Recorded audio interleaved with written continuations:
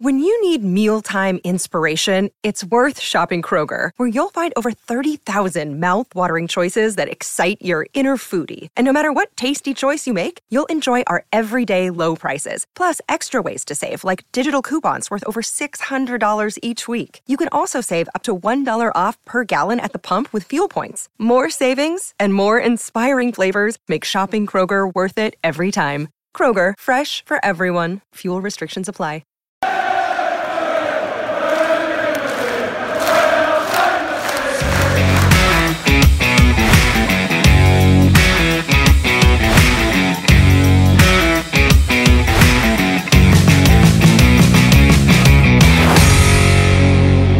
Hello there guys, and welcome back to The View from the Bridge, a Football.London Chelsea podcast. We have got an extra episode now moving forward. Glad to say I'm Daniel Charles and I'm going to be hosting the extra episode of the View from the Bridge podcast moving forward, along with your regularly scheduled one. So hopefully you enjoy the content over the summer, heading into what hopefully is going to be a better season for Chelsea. But unfortunately, we do have to do a bit of a post-mortem on this edition. How did Todd Boehly break Chelsea? Yes, it is a little bit of a hyperbolic title, but we wanted to kind of spice things up and ask that question along with many others in today's show as we reflect back on what has been an historically bad season for Chelsea, not only in the Premier League. And to join me today is a regular co-host of the View from the Bridge Chelsea podcast, and that is Football.London Chelsea writer Scott Trotter. Scott, how are you doing? Yeah, very well, Daniel. Relieved that the season's over for a little bit. Yes. And ready to move on, I think. I think many of us are, and hopefully this will be used as a bit of therapy for us all to kind of reflect on where things have gone wrong and hopefully learn some key lessons heading into what is a big summer for Chelsea and for the new head coach Mauricio Pochettino. I want to start at the end. I know in yesterday's podcast we did kind of a clearer look at the Newcastle game and more in depth. So definitely, if people want to go and check that out, please go and do so. It's more looking at the end of the game with the goodbyes from Frank Lampard to Cesar Azpilicueta, who got a lovely banner before the game, and to Ruben Loftus-Cheek, who kind of made the goodbye clear with the way he was waving to the crowd as he was substituted in the second half and also after the game in front of the Harding Lower. It was a somber mood, and it wasn't as toxic as I think some of us feared it could be. It seemed like the majority of fans inside Stamford Bridge actually stuck around to applaud the players. Whether they deserved it or not is another question. But just your reflections, and also, I guess, looking back to 12 months ago when Chelsea's final game against Watford, Todd Boehly was on the pitch that day and we were awaiting the official confirmation of the takeover, how quickly things have changed. Yeah, I think probably both occasions had a sense of relief about them, probably for very, very different reasons. Last year, everybody was just desperate for the takeover to come through.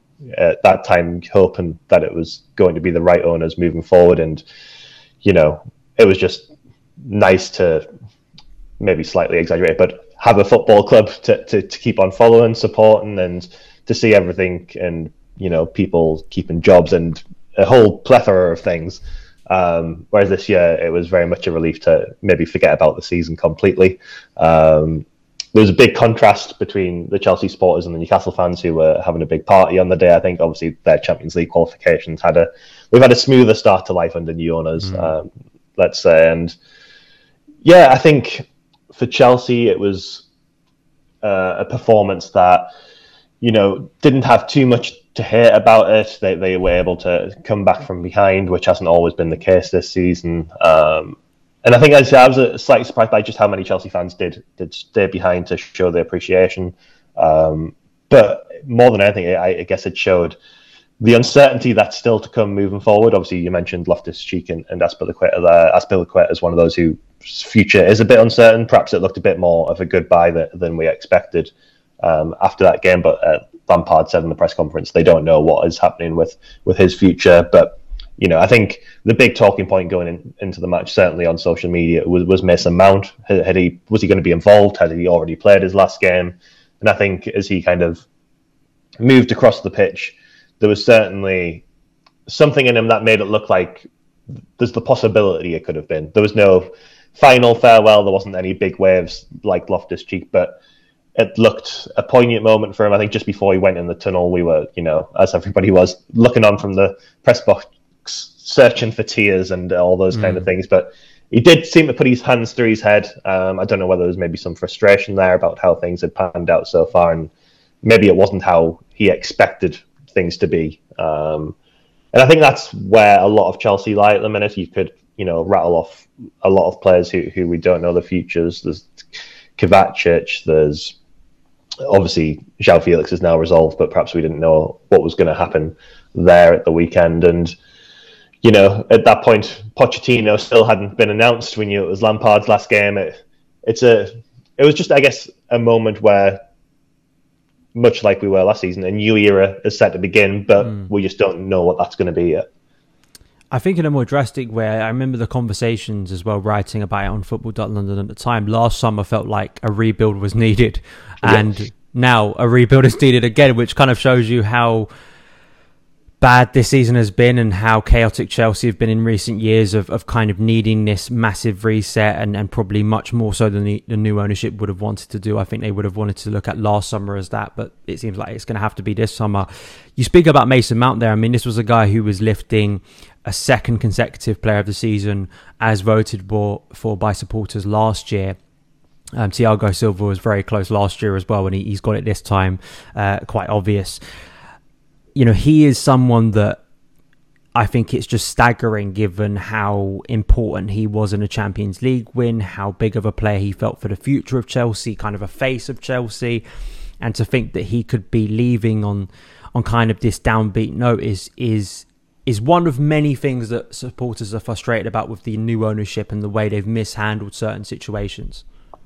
Yeah, definitely. I think looking back at especially that Champions League run and that Premier League season, it felt when Chelsea weren't good, Mason Mount was still very good. And this season, things haven't worked out for Mount on the pitch. He didn't produce the form, I guess, we've come to expect. I think we had some goals against Aston Villa, and we hope that was a launch pad. It didn't quite work out. He then went to the World Cup, and there's been injuries. And I think even not including this whole contract situation, things have not turned out how he would have expected this season. We're now, hearing things about how that contract situation's been handled. That was meant to be one of the early priorities of the new ownership, alongside tying Reece James down, and it's not worked out in quite the same way for Mount. There's obviously a lot out there about how he perhaps wanted a better salary, having been undervalued in his previous contract, but we've now had hints that he perhaps was offered something before the World Cup, and then that's went back, and they've had to start again a little bit. And I think there's just a great deal of frustration there. I think you pitched a title for the podcast earlier this season that was Chaos and Trophies, and it's felt this season's been mainly chaos, and I think the Mount situation has felt a little bit like that. Yeah, absolutely. And Bobby Vincent, I know, wrote a piece on Football.London about the Mount situation and kind of the behind-the-scenes stuff. Definitely people should go and read for more context, and just kind of reflects how up and down these contract negotiations are. I think there are a lot of parallels to the Andreas Christensen and Antonio Rudiger situation last year. Of course, both of those ended up leaving. Could the same happen with Mount? We do now want to go back to last summer. Of course, the takeover happened, almost a year ago. I believe we were on a Facebook Live discussing the announcement early June, the first week of June 2022. And then we headed into the summer, the takeover. We had the signings of Raheem Sterling in front of the palm trees in LA.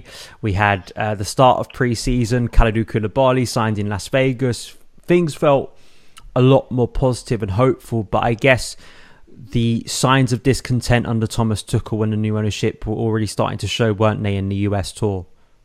Yeah, certainly. And I think that period, even more so than the relationship between Tuchel and the owners, there was obviously discontent with how it was planned, the facilities, the travelling, the length of it. There's been a lot of said about the preparation from that. And I think now both Graham Potter and Frank Lampard have noted that as, one of the litany of reasons why things perhaps haven't worked out as expected. But yeah, there was obviously a degree of expectation from Tuchel to be more involved, more collaborative within the transfer approach. There was the suggestion that he would prefer to coach the team and get the best out of the team. I guess as we saw ahead of that moment, yeah, I think from there it just things turned difficult. You noted a couple of signs there. I think from the outside we saw a lot of good signings. I don't think many people would complain at the addition of Raheem Sterling, but that sort of relationship between club and head coach, I guess you start to see the confusion highlighted when Raheem Sterling is kind of given the keys to Chelsea's attack, promised that leading role, and then a difficult start to the Premier League season. All of a sudden, we turn around and after being mentioned very early in the window that a striker was maybe needed, but Tuchel was maybe happy with what he had, we had the turnaround and Pierre-Emerick Aubameyang signed on deadline day. And, that was very obviously, I guess, a compromise of sorts because of that connection with Tuchel. Aubameyang, obviously, a very, very big history in terms of scoring goals. And sorry to, I guess, skip ahead a little bit, but it's hard to then fathom in many ways that barely a week later Tuchel has lost his job. And while you can maybe understand the reasons that maybe the new owners wanted somebody who would fit in with their system, they wanted that collaborative approach where they could discuss everything, it becomes hard to justify signing somebody like Aubameyang when you then, it obviously must have been on the mind that Tuchel wasn't their man. And yeah, I guess that kind of typified the whole summer, and was the sign that this speeded up transition period that was hoped for. Obviously, they started off on the back foot by not having Christensen and Rudiger and players like that, and I think you give a degree of sympathy there. But it started to become, as we kind of noted earlier, a bit more chaotic with Boehly leading things in the transfer window without the help of the likes of Petr Cech, who I don't believe wanted to stay on, or Marina Granovskaya, who I think when she left, it was said that she would aid in the transition, but it did feel that this was, the Todd Boehly and Todd Boehly show in terms of driving through the next set of transfers. I do think the downfall of Tuchel is not all on the ownership. I think there have maybe been a bit of revisionism since because of how bad the rest of the season looks from a Chelsea point of view, that things weren't that great of Tuchel on performance basis if we look back to the start of 2022 when of course the previous ownership was still in charge. I want to talk about one specific game, and I know to many people it won't feel that significant because it was a pre-season game, but to me, seeing it live in person in Orlando, it did mirror what was about to come for both clubs actually on that night, and that was Arsenal smashing Chelsea 4-0, and it was quite a concerning performance from a Chelsea point of view because of the fitness, as we've already touched on, in terms of the lack of cohesion between players. Certain players like Michy Batshuayi still having a part, Timo Werner, Marcos Alonso, these would all be players that would be gone in a matter of weeks at Chelsea and sold. That to me, and that also was the night that preceded that post-match interview from Tuchel where he said, if you have the same players, you've got the same problems effectively. That to me was such a key night and just reflected and kind of, as I say, foreshadowed what was to come, because that collapse that night was very reminiscent of what we've seen basically for the rest of this season, haven't we? Yeah, and I think when you think about how, I guess, frustrating and the chaos that has been recently, to know that it was present, weeks into pre-season is a scary thought in itself. You shouldn't be that frustrated. It should all be positive at that time. And I think, that squad that went out on the US tour, I think would have been a frustration for everyone. Seeing, I guess, players that you noted there, but likes of Ross Barkley and Marcos Alonso, who, went at the end of the window for nothing. It was certainly a sign that things weren't right. The, transition of the squad wasn't occurring smoothly, and I guess that becomes the worry this season with the bloated squad that they have remaining now. But yeah, that game was a bit of a body blow. Thomas Tuchel's frustrations came to the fore very evidently, I think, and that was the sign, because it wasn't far away from the Premier League season starting either. It was obviously quite a shortened pre-season in terms of how late last year finished, and obviously the early start of the Premier League season with the World Cup forthcoming. And I think the only positive maybe from that game was that Koulibaly's first kind of performance. He came on as a substitute, and he actually looked pretty good that night, despite the scoreline, I think. But yeah, it's when you look at that squad, and I think players have to, go down and then move to play with the development squad for opportunities. I think obviously Broja and Colin maybe got injured as well, but Gilmore and players like that. But there were still so many people who would go on to leave, who needed to leave.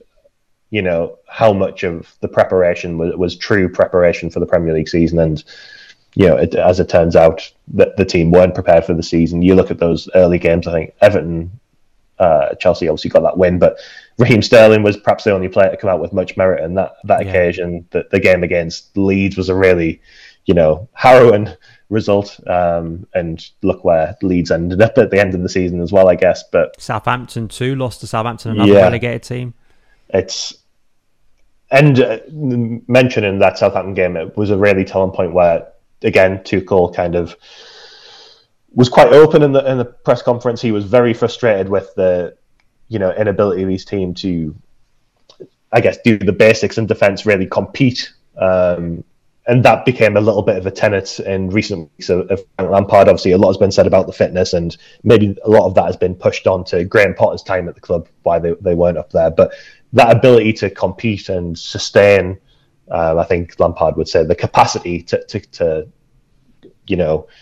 really feel contact with the opposition players was there early on, and perhaps that is a mental aspect inside the squad that needed to be resolved as well. But I think, as you noted, that Tuchel's time looks better because of where Chelsea ended up. Sorry, this season. Obviously, Tuchel did have a degree of success with Chelsea before this season, but there was a toxicity that was emerging even back then. Certainly after that Southampton game. And, maybe nobody expected Tuchel to lose his job immediately after that game in Croatia. But he looked lost for answers that night as well. Obviously, another awful defeat. I think he was just so frustrated with the team that he almost didn't know what to say to them anymore. He didn't understand why they were playing like they were. And, when you don't understand that is a really dangerous position as well. Yeah, I do think it is convenient to look at that situation now and say, Chelsea was stupid to sack Tuchel. They may have been stupid to sack Tuchel, but it also is kind of not looking at the full picture to say everything was rosy, and it was, I don't think it was as shocking as, say, the Jose Mourinho sacking in 2007, for instance, that people referred to. We were talking about a team that looked lost for ideas in the opening weeks of the season, and even the wins against the likes of Everton, against the likes of Leicester, West Ham, were either coming from a goal down or were just very unconvincing performances. So it just set things in a negative sort of motion as the season begun.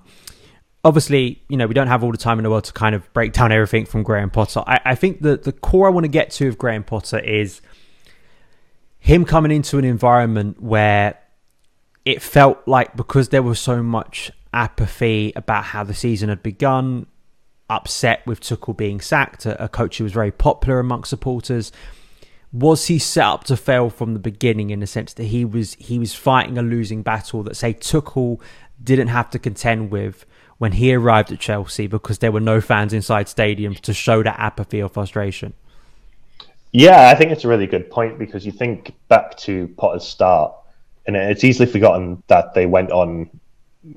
Did he match the record for unbeaten run as a Chelsea manager, I think, to start? I believe it was 9 games, if I remember rightly. Yeah. I think it was 9. And perhaps there wasn't the, joyous abundance of enthusiasm, because, they weren't racking up wins at that point. I think he started against Salzburg, obviously, and they got the win against Crystal Palace, and he tried some, I guess, obscure things with Raheem Sterling at wing back and those kind of things. But that's, it's hard to look past the Brighton game where they got beat. Obviously, a bit of a crazy atmosphere from Brighton, really getting on the back of Potter. But the manner of that defeat felt very easy. That was perhaps reminiscent of some of those early performances, and things never really recovered from there. And, that idea of not being Thomas Tuchel, I think, was really difficult for Potter kind of lift off himself. He wasn't the same character in press conferences. He wouldn't produce the easy soundbite for everybody to get behind. So that process of, really warming to a manager, I think was going to take a long time. And then when the results fell away and faltered and, Chelsea really started to struggle, he didn't really have any credit in the bank. I think at one point it felt like those AC Milan wins could really be the start of something. They felt really accomplished, and I guess Potter's record in Europe was actually pretty good. And that would have been the area where people maybe had the biggest questions, because it's not something he'd done with a top side before. But Chelsea had all those injuries at that time as well, so we were seeing, I almost lose count of how many right wing backs we saw. Pulisic, Loftus-Cheek, I think Gallagher played there against Newcastle in November. Nothing really just settled nicely. He never really got that opportunity to, look like he was in control. I think he was always chasing a win, chasing the system, and then before you know it, Chelsea are signing hundreds of millions of pounds worth of players in January, and he has a whole new group to win over. And I think there is that sense of people asking the question, did Potter ever really win over Chelsea's group? Perhaps not when you look at the Sterling quotes that came out following the weekend. And it is difficult. I think what maybe is a bit more interesting to look upon is, you asked the question, do you think Potter would have done or have been produced more some convincing performances than what Frank Lampard did at the end of the season? I think the answer is possibly he would have. Not to say he necessarily should have kept the job, because much like Tuchel's game in Croatia, the game against Aston Villa, the stadium really did turn in a big way. Certainly maybe directed towards the owners at that point, even rather than the team. But yeah, he just couldn't find momentum. And even when things were positive, the momentum never lasted long enough. I remember when Potter was appointed, maybe people internally at Chelsea, but also externally, were sort of saying this is kind of a big experiment, taking someone from one level of expectation to a radically different one. And is that one of the key things that the owners have learnt this season, particularly with the Pochettino appointment, is as maybe holistic or kind of nice the idea of taking someone from one level who did very good work. I think it's easily forgotten now because of how well De Zerbi has done there, how good Potter's work was at Brighton for a few years. But actually, when you're at this big club, when you're at a stage of transition, which Chelsea have been for a lot of years now, you need a bigger force of character. What you actually say in public matters, and he just did not have that force of character to win over supporters or even the players. And that maybe is a sad indictment of the culture around like elite football, but that's just the harsh reality. Yeah, certainly. And I think, this kind of season has perhaps shown that Chelsea squad has not had the resilience that many would hope for. They've needed a character to galvanise them, perhaps. And I guess that was the idea about bringing Lampard in, to inspire something of the old Chelsea and the standards that have been there. And, sorry to touch on Lampard when we're talking about Potter, but he has mentioned it's a quiet dressing room. Obviously, dressing rooms aren't set in stone. They haven't got to be slanging matches after every defeat, but you need people in a squad to really take control. And, the leadership thing has been an issue for Chelsea and something that has been talked about coming into this season. Obviously, Kante, Jorginho, Thiago Silva heading out of contract. Azpilicueta was expected to leave for a long time. They are the senior members of the squad. There are a lot of members of the squad who have the armband. Kovacic, another one who could leave this summer, who was expected to have the armband. And there were a lot of conversations, certainly between us and our colleagues, about who are going to take Chelsea into the next era, who's going to be that John Terry figure. Maybe that doesn't exist in the same way, but Mason Mount, I guess, was one pitched as a leader, Reece James, but they're not necessarily the loud vocal figures you have, maybe lead by example kind of guys.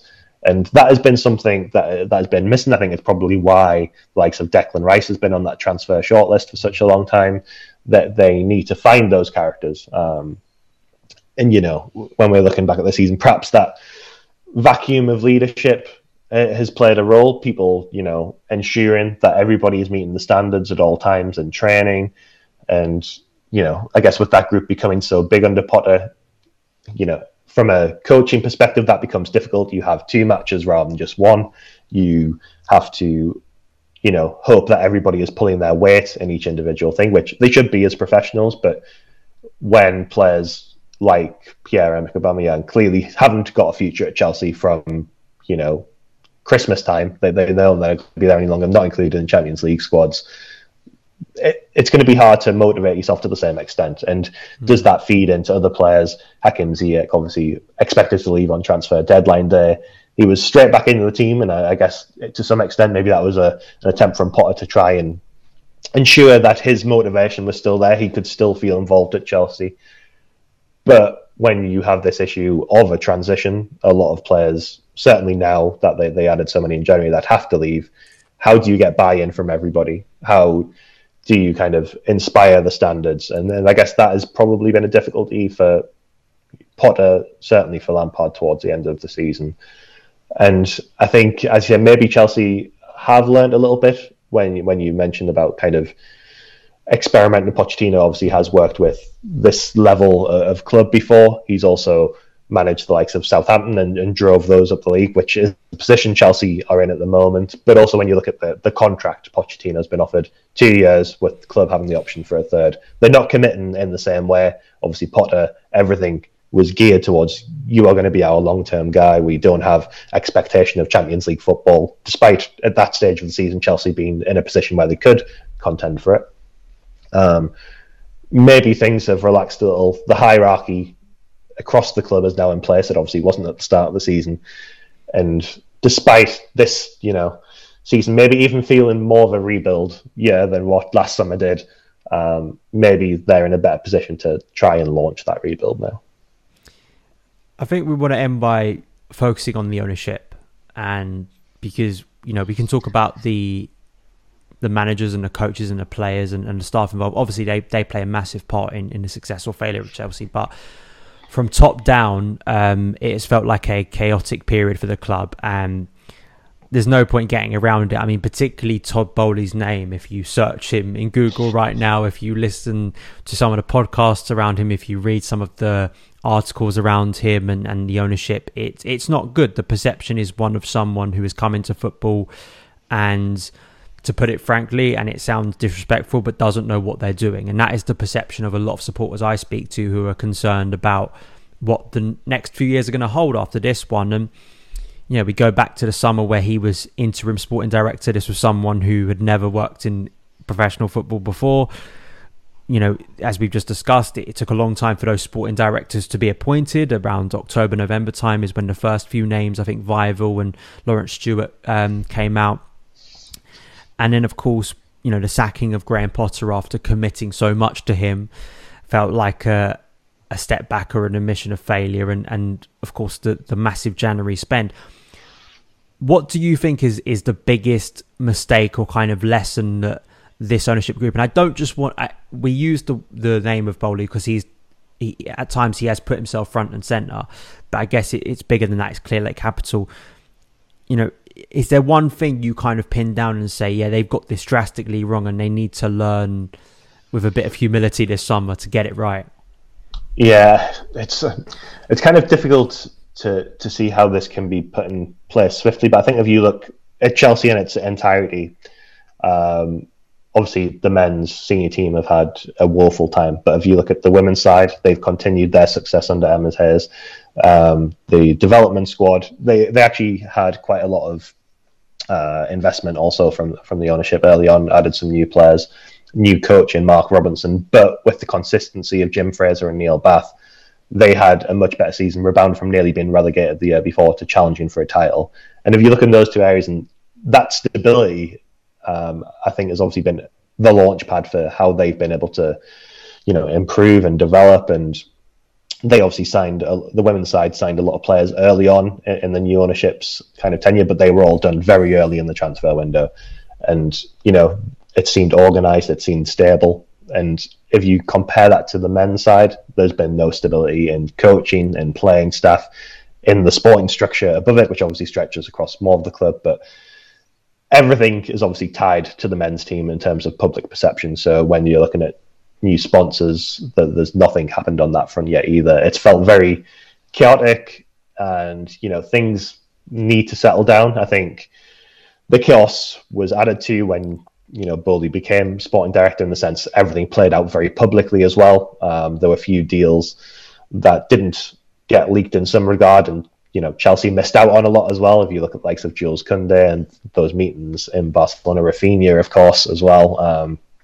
It was a brash summer. I think we saw and heard a lot, and while from the outside a lot of the signings that were made did look good in the end, perhaps they came too late, perhaps they weren't the right people at the right time. And I think when we get to that point where Boehly and Boehly can take a real step back, perhaps become involved when they really need to drive a deal over the line, such as when they made that decision to go for Enzo Fernandez in January, maybe that will be better. But I think the key point is you need to put the club in the position to be stable. So this transition does need to happen. You need to get rid of the players. You need to set up the deals that can last for the next, 4 or 5 years, however long these commercial deals last. And once there's sporting structures in place, you need to trust them. Things might not work out all the time, but the club needs to grow and develop under this new identity. And while it has had success in chaos and the turnover of managers, I think that was probably a unique situation under Roman Abramovich. Few teams can operate like that and continue success. And realistically, Chelsea had got further away from being a Premier League title contender, and finding a stable base to grow from, I think, is going to be the key thing to trying to catch those teams again.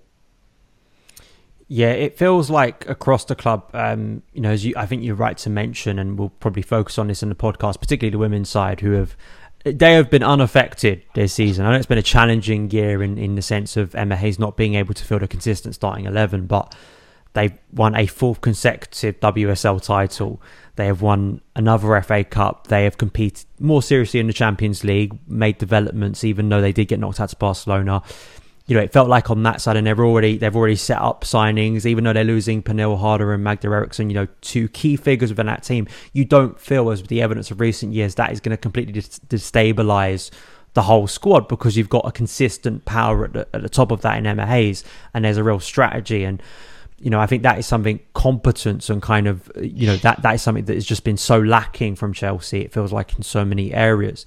Just one final thing, and maybe this is unrealistic, but it's something that I've spoken about with supporters who have been frustrated, and I personally have been as well, and just a little bit miffed, to be honest, is communication. Because we've seen Todd Boehly as early as, say, September. I remember that we completely rushed over the All-Star suggestion, which caused a lot of controversy back then, and got his name and got a lot of criticism in the media at the time. We've seen him speak at other private events. There was another conference he spoke about recently. And I know as the season has gone on, supporters on social media I've spoken to have been frustrated with the fact that it seems like the new ownership, particularly Boehly, will speak to media. They'll speak at private events about Chelsea. They'll even speak to Gary Cottrell when he's chasing him down with a microphone near a car. But there hasn't been an official communication from the ownership to the supporters through, say, the club website or the Twitter, wherever it is. Do you think that is something that should be a requirement, or it is maybe a misstep again that has lost faith and trust from supporters, and it feels like they're being talked over rather than directly to in this difficult time?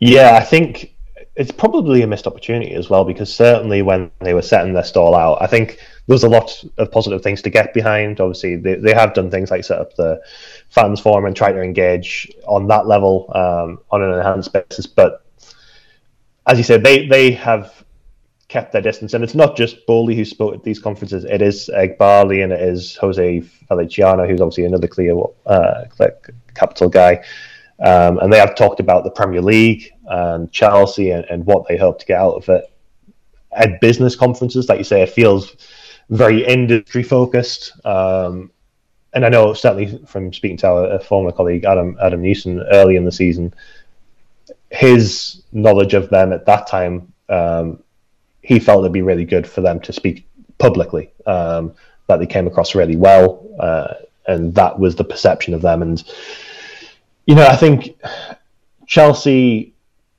haven't had almost a face to not vent to, but to connect with. That has always been on the manager, the press conferences, and they get asked questions that they don't really have the capability to answer. Certainly Lampard at the end of the season in his caretaker role, it really limits what you can, find out about the direction of the club. And I think what is particularly frustrating for me is when, excuse me, you see every signing, you see every big decision, obviously Pochettino and the new CEO on Tuesday as well. You'll have comments from Boehly, and then you'll have separate comments from Egbali and Feliciano, and from the players as well. You hear all these lovely things about the project, how excited everybody is, but there's not really been that pitch to supporters yet. It's been reliant on them finding these snippets. And I think, like you say, a sit-down interview, maybe they're worried about it being a bigger misstep in itself. They've seen the criticism they've got, and maybe they worry about how that can be taken, held against them, or stripped down and posted on Twitter to make them look silly. But I think it would go a long way. These guys are supposedly here for the long term. There should be a relationship to an extent between owners and supporters, even if it's an end of season little interview to say, sorry, this hasn't worked out, or we believe this has worked out, we're sorry about the results, but we see this is how things are going to go forward. And maybe it gives supporters something to buy into. Chelsea obviously previously had an owner who was distant, didn't need to engage on that front. I guess he spoke with his checkbook in many respects and the trophies early on. But at the same time, that becomes an area where these owners can quickly be an improvement. It can be an easy win. And, when they have the likes of Daniel Finkelstein and coming on the board, obviously as supporters, that is a positive thing. But you want the owner as much to be a savvy businessman who can guide your team in the right direction. You want them to be a supporter to an extent as well. You want to feel like they maybe are not one of the fans singing in the stands, having a drink, but you want to feel like they are one of you, even, from the US and, have a baseball team or what have you. That I think there is an opportunity there that they can take. Maybe it's more difficult a year on, given how the seasons went. But I think people would, at least a core of people would be receptive to it, even if a lot of people would try to, push Boehly down. Yeah, I mean, I understand that fear. You do wonder after how badly things have gone this season, and given how open they have been in other forums, I think to some it feels a little bit inconsistent, and I can understand that critique. But there we go. We happily and in a relief sense are able to close the book on the 2022-23 season from a Chelsea point of view. Just before we wrap up, Scott, what have we got coming up on football.london for Chelsea fans to read as we head into what is going to be still a very busy period, particularly as we head towards June the 30th? Yeah, I guess unsurprisingly, transfer season will be starting. We'll be sowing the seeds to see what Pochettino has to do, what his requirements perhaps are. There are obviously certain positions that the club have acknowledged for a while. They need to strengthen in goal, midfield, up front. So there'll be lots on that in the next few weeks. Obviously, I guess the next big point to watch out for, certainly in relation to N'Golo Kante's contract, is the retained and released lists. That should come in the next week or so. And yeah, it's certainly a very interesting time for Chelsea. And who knows what things could look like in just 2 weeks' time when that transfer window begins to open. Absolutely, and I'm sure we will be covering it not only on View from the Bridge, but also on football.london, where you can see all the latest Chelsea news. Please do go and check it out. Thank you for listening, and I'm sure we will see you again very soon, because as we know of Chelsea, it's always chaos, and hopefully some more trophies next season. All the best.